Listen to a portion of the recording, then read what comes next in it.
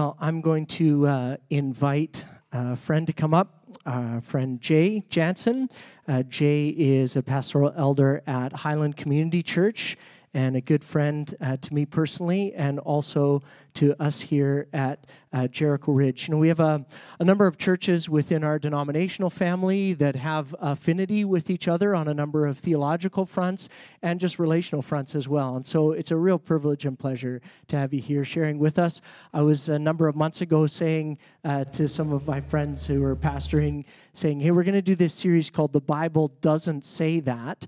You know, when you hear people talk about things, what do you hear them say that isn't in the Bible? And what do we want to talk together about, and how would we go about having that conversation? And so Jay's here with us today to further that in our series, and I want to pray for you and for your church and for your family. Gracious God, we thank you for the gift of relationships that you've given to us. And God, we're grateful that you have called us to be a part not only of our immediate church family here at Jericho, but also a wider network and a family here in our province and our nation and globally together of Mennonite Brethren and Anabaptist churches. And so we thank you for that. We ask and pray that you would continue to knit us together by your Spirit, that you'd continue to strengthen the work of Jay and the elders at Highland Church in Abbotsford. We thank you for his friendship. We thank you for his wisdom, his insight, the many gifts that you have given to him and Andrea and their family. And so, God, as he shares with us now, we open our hearts to receive everything that you have for us. In the name of Jesus, we pray. Amen. Amen.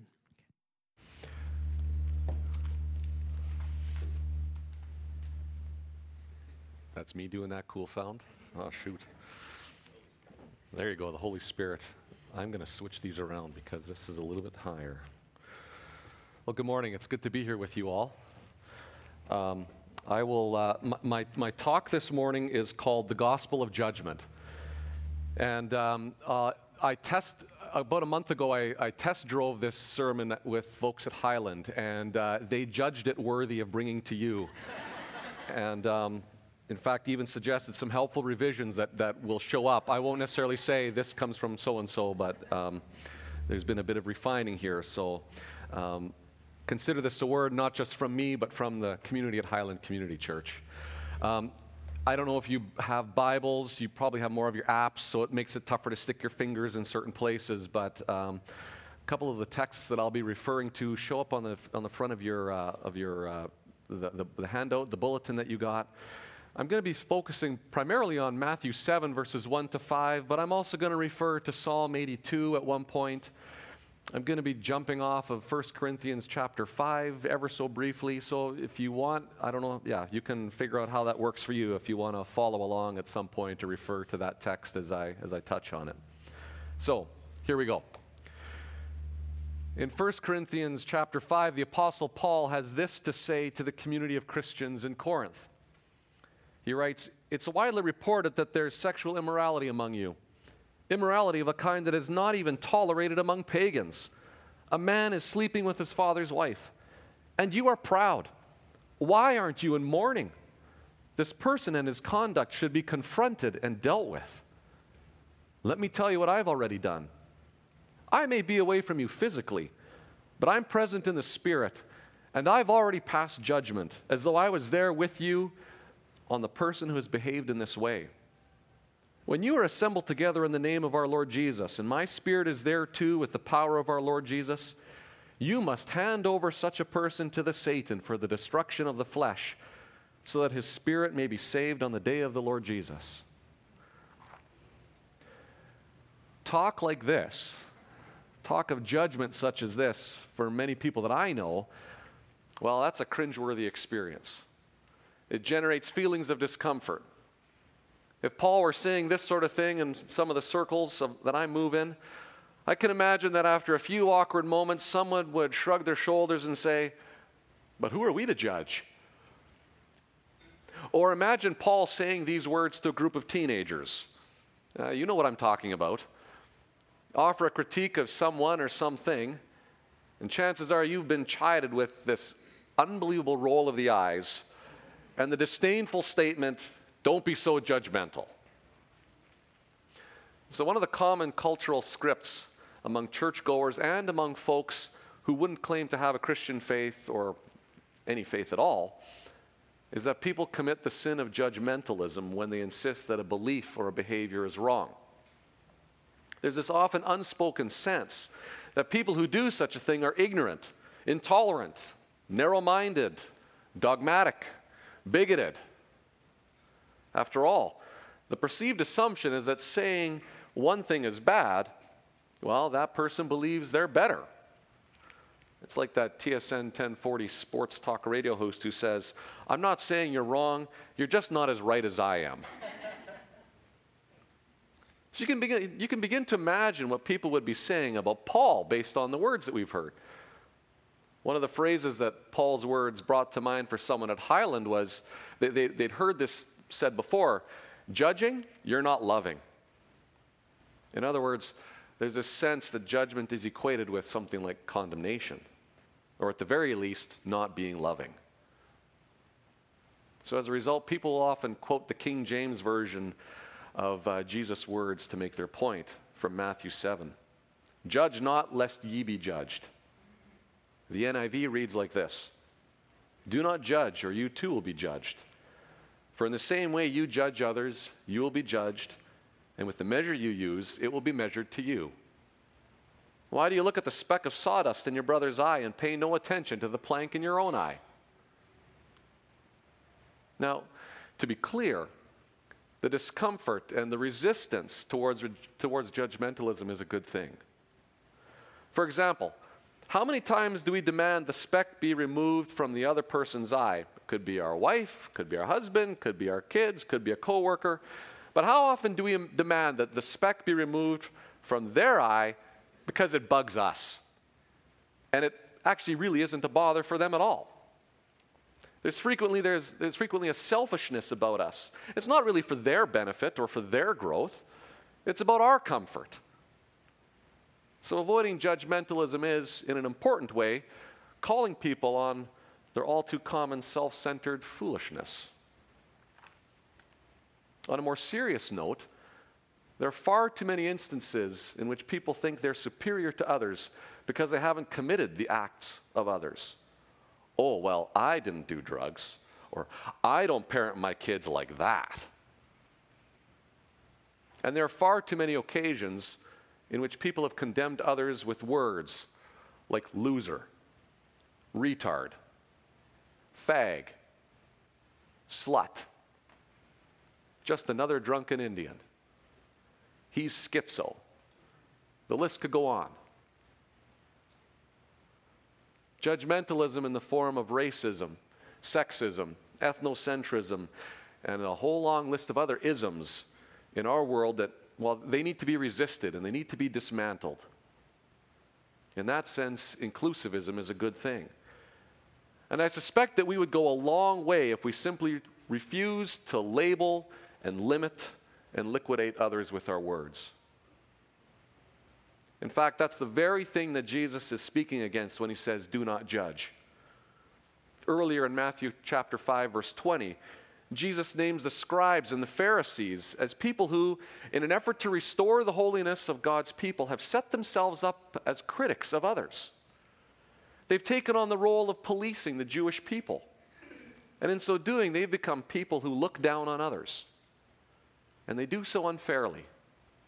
They see a person with leprosy and they conclude, he's sick, he must have sinned, he's a sinner. Label. And now his disease is polluting us. He's a burden. Limit. We need purity. Get him to a leper colony. Liquidate. Jesus is highly critical of that attitude, that sort of judgmentalism that condemns. He's speaking against that when he says, "Do not judge, or you too will be judged. Why do you look at the speck of sawdust in your brother's eye and pay no attention to the plank in your own eye?" But here's the thing. Less than 2 verses later, Jesus suggests that there is room for judgment. The NIV translates Jesus' words this way in verses 4 and 5. "How can you say to your brother, 'Let me take the speck out of your eye,' when all the time there's a plank in your own eye? You hypocrite. First take the plank out of your own eye, and then you will see clearly to remove the speck from your brother's eye. First take the plank out of your eye, and then you will see clearly to remove the speck from your brother's eye. So he seems to be suggesting that there is room for judgment. So what's Jesus on about here? Is it a thumbs up or a thumbs down when it comes to judgment? Now, let me just pause here for a moment. The critique of judgmentalism can go too far. Inclusivism can get us into some trouble. If we aren't careful, the statement, "Don't judge lest you be judged," can lead us to think that judgment of any kind is bad. "Who am I to judge?" is typically code for, you have no business making any critique of what's going on.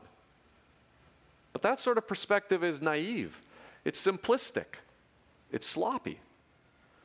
For example, if all judgment is wrong, then how can we say that it's wrong for a father to abuse his children? And if we're not supposed to judge lest we be judged, then how can a teacher grade a student's assignment? I can see a few of the emerging adults going amen to that. And on what grounds can we ask our boss for a raise? After all, we're judging his decision regarding our remuneration, right? So my point is that in the absence of judgment, we very quickly find ourselves silent in the face of oppression, voiceless when we come up against wrongdoing. And let me add one more thought. From a logical perspective, there's an irony that often goes unrecognized. When we say, "Boy, is she ever judgmental," we are exercising judgment. The fact of the matter is that everyone is judgmental almost all the time. To borrow language from 1 Corinthians chapter 2, verse 14, the atheist tends to believe that she knows the truth and religious faith is foolishness. The Buddhist likely thinks his spirituality will lead to the gifts of God's Spirit. We can expect that the environmentalist assumes that her eco-friendly lifestyle is spiritually discerned. Chances are the politician categorizes opposing views as unspiritual. We've seen this playing out between Trudeau and Trump as they verbally duke it out. We've seen this play itself out in the debates around gender-neutral pronouns with the University of Toronto professor Jordan Peterson. People who are championing inclusivity have proven to be less than hospitable to Peterson's differing convictions. So what I'm trying to get at here is that Christians think they're more right than others. Atheists think they're more right than others. Hindus believe they are more right than others, and so on. If we didn't think we were right, we would believe in other things and live in different ways. And so as far as I can tell, it's a fundamental aspect of being human that we exercise judgment on a daily basis. And this isn't just a Christian thing to be saying. Thinkers of various stripes agree. You can check out Jonathan Haidt's book, The Righteous Mind, as one of the finer examples of this. So if we're supposed to avoid judgmentalism, but can't avoid exercising judgment, what do? Well, I'm glad you asked. If we go back to Matthew chapter 7, verses 1 to 5, Jesus is suggesting that we're supposed to reject one form of judgment, what I've been calling judgmentalism. You could also maybe call it condemnation. And instead embrace a richer understanding of judgment.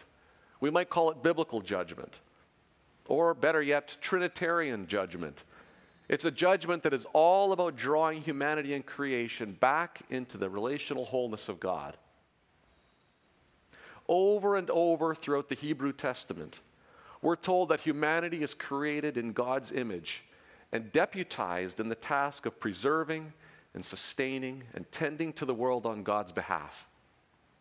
So in Genesis chapters 1 and 2 and in Psalm 8, we are reminded that humanity is divinely ordained to exercise judgment in such a way that all of creation will flourish.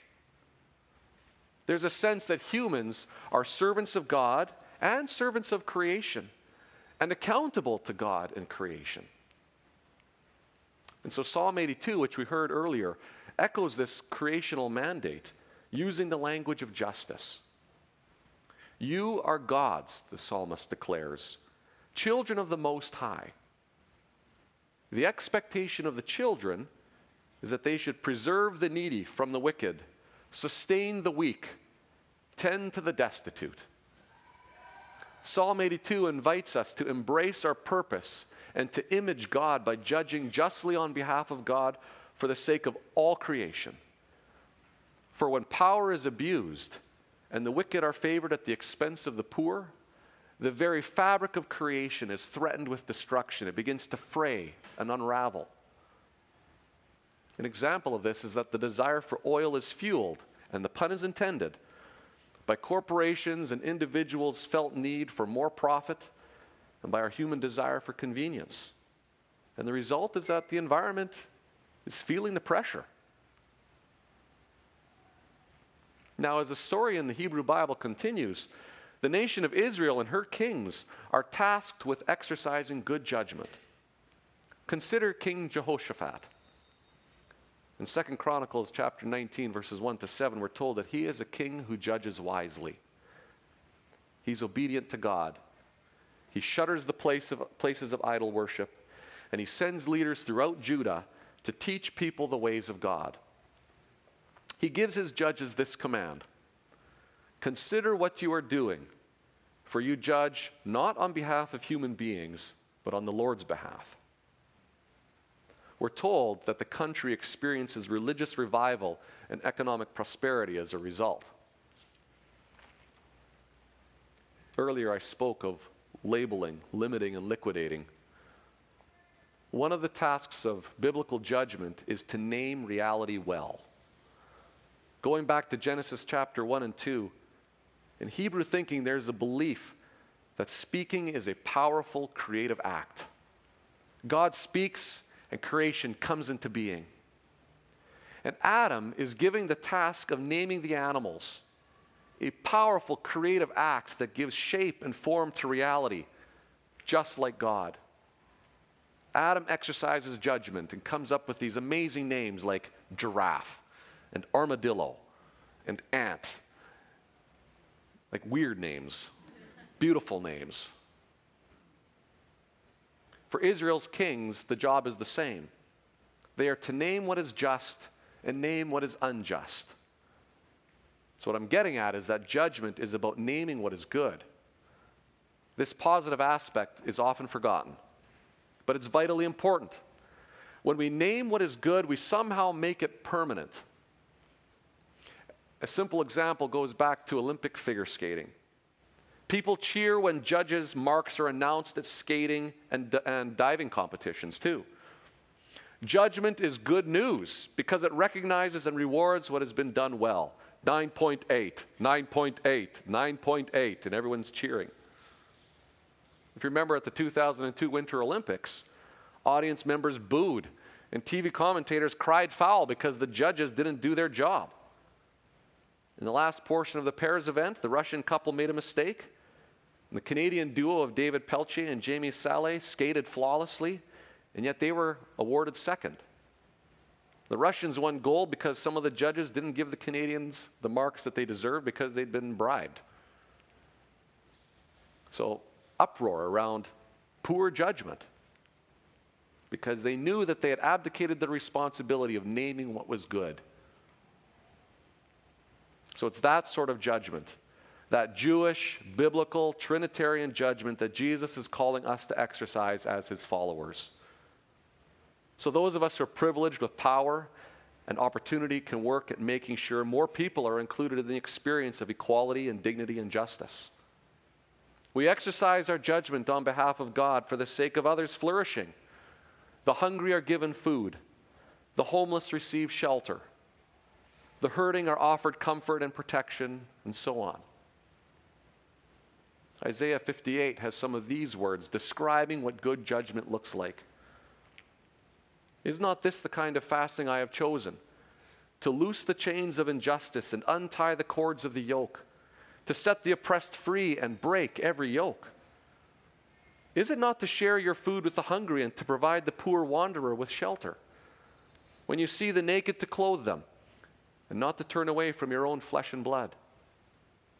If you do away with the yoke of oppression, with the pointing finger and malicious talk, and if you spend yourselves in behalf of the hungry and satisfy the needs of the fatherless, then your light will rise in the darkness, and your night will become like the noonday. The Lord will guide you always. The Lord will satisfy your needs in a sun-scorched land and will strengthen your frame. You will be like a well-watered garden, like a spring whose waters never fail. Your people will rebuild the ancient ruins and will raise up the age-old foundations. You will be called repairer of broken walls, restorer of streets with dwellings. Notice how this judgment brings about not just interpersonal and individual wholeness, but the wholeness of cities, the wholeness of creation. And Isaiah ends with this word: if you do these things, then you will find your joy in the Lord, and I will cause you to ride in triumph on the heights of the land and to feast on the inheritance of your father Jacob. For the mouth of the Lord has spoken. Talk about good news. Judgment then shouldn't just make us squirm. When judgment is exercised wisely, it becomes gospel. Good judgment is an act of love. It frees us all to live together in wholeness. It draws us into relationship with the Father, Son, and the Holy Spirit, and humanity and creation. One aspect of judgment to keep in mind, though, is humility. In the previous verses, the prophet Isaiah points out how God's people have frequently judged unfairly. Too often they've turned their backs on others. They've abandoned a posture of humility and have considered themselves to be right about everything all the time. And in that sense, they've lost sight of the vision of Psalm 82, that God, not us, sits on the throne. God is God, not us. So good judgment demands humility. There remain secrets of God's wisdom that we have yet to learn. It's advisable for Christians to admit weakness and say, based on what I know, I believe Jesus is Lord. I still have lots to learn about living in obedience to the King. We're to remember that when we were unspiritual, Jesus made a judgment call. We were worth his death on the cross. So where does that leave us on this Father's Day? Well, biblical judgment is primarily about establishing wholeness, setting things right, restoration, or at the very least, keeping things from getting worse. So sometimes good judgment involves saying no. Sometimes it means saying yes. For those of you that are parents, been in relationships with others, it's often about both at the same time, isn't it? Sometimes good judgment is about saying nothing and simply listening well. So, okay, Jay, you're thinking, what does this look like concretely? What does good judgment look like? Well, in the case of the Corinthian church, it is about confronting people when they're pursuing behaviors that destroy themselves and destroy others. In 1 Corinthians 5, Paul points towards the process by which we exercise sound judgment, and it's outlined by Jesus in Matthew 18, and I won't go into too much detail here because that would be a whole other sermon in itself. But it's worth saying that the process Paul and Jesus suggest seeks to restore people, not to condemn them. Good judgment looks to restore. So I can imagine that some people who know both the man and the woman that Paul is speaking against, I can imagine a group of people in the church sitting down with them and saying, do you realize the damage you're causing to yourselves and to us? This isn't appropriate. It needs to stop. And we're here to help you. Now, if the couple refuse because they're stubborn, well, then the community releases them. And that's a way of explicitly recognizing what's going on. That the individuals are choosing to go in a different direction from that of the church. When I shared these thoughts at Highland, one of the men who has been at Highland for 20 plus years longer than I have told me that's exactly the kind of judgment I received from a few Highlanders a few years ago.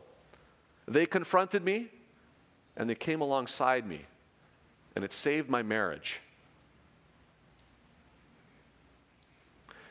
Good judgment also looks like men and women who break the silence around sexual misconduct. And that includes survivors. It includes the advocates for those survivors. It includes the friends and family who support them. That's good judgment. They stand with the victims and say no to the offenders. Good judgment can also be reflected in the kind of self-talk we exercise. Do you focus on the imperfections of yourself? I can't do anything right. And ignore the positive? Do you beat yourself up? I'm such a loser. Well, Romans 12 verse 3 says, don't think of yourself more highly than you ought, but rather think of yourself with sober judgment, in accordance with the faith God has distributed to each of you. So my hunch is that we're going to have a difficult time exercising sober judgment in our world if we haven't worked at some point on exercising sober judgment for ourselves. How do you react when you or someone you know slips up that you disagree with? Are you quick to give up on someone? He's hopeless. Or she's a complete waste of time.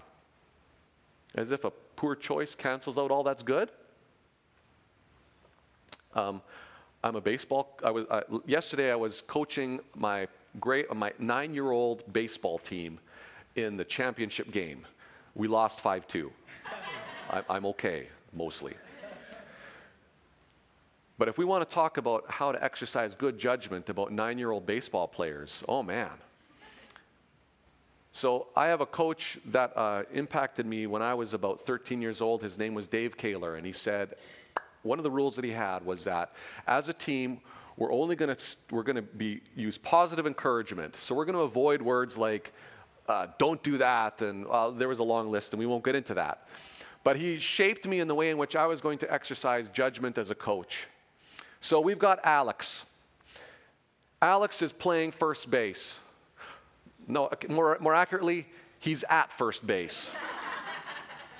He's at first base standing there. And the ball gets hit to him, and he's kind of like this, and it hits him. And he fumbles with the ball. The runner gets to first base, safe. And I could go, Alex, you screwed up. And instead it's like, Alex, way to get in front of the ball. Way to knock it down.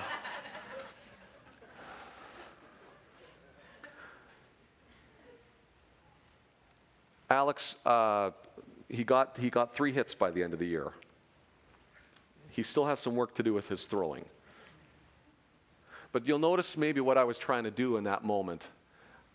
I was actually working at discipline there.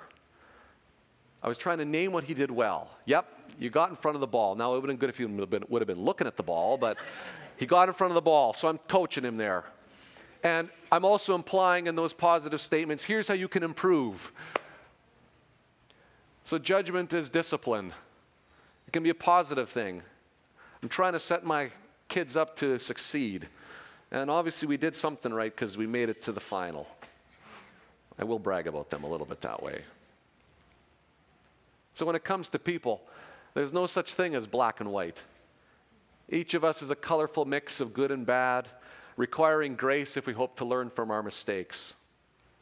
So it's fitting that we extend the same generous mercy and love the good in others, even if they never agree with us, even if they never learn how to throw properly.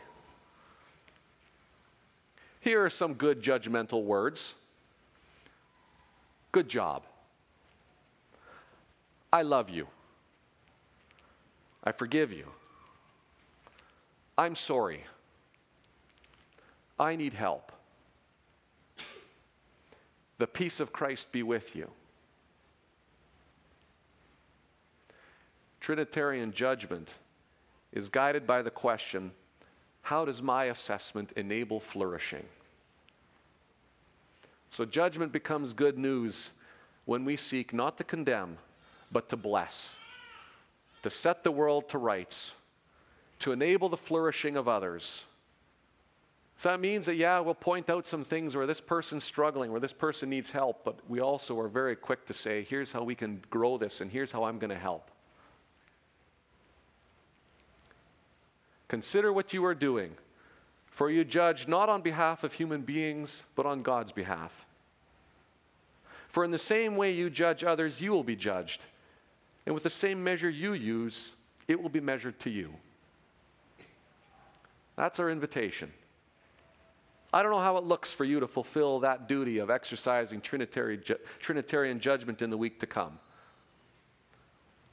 I'm going to have to let you be the judge of that.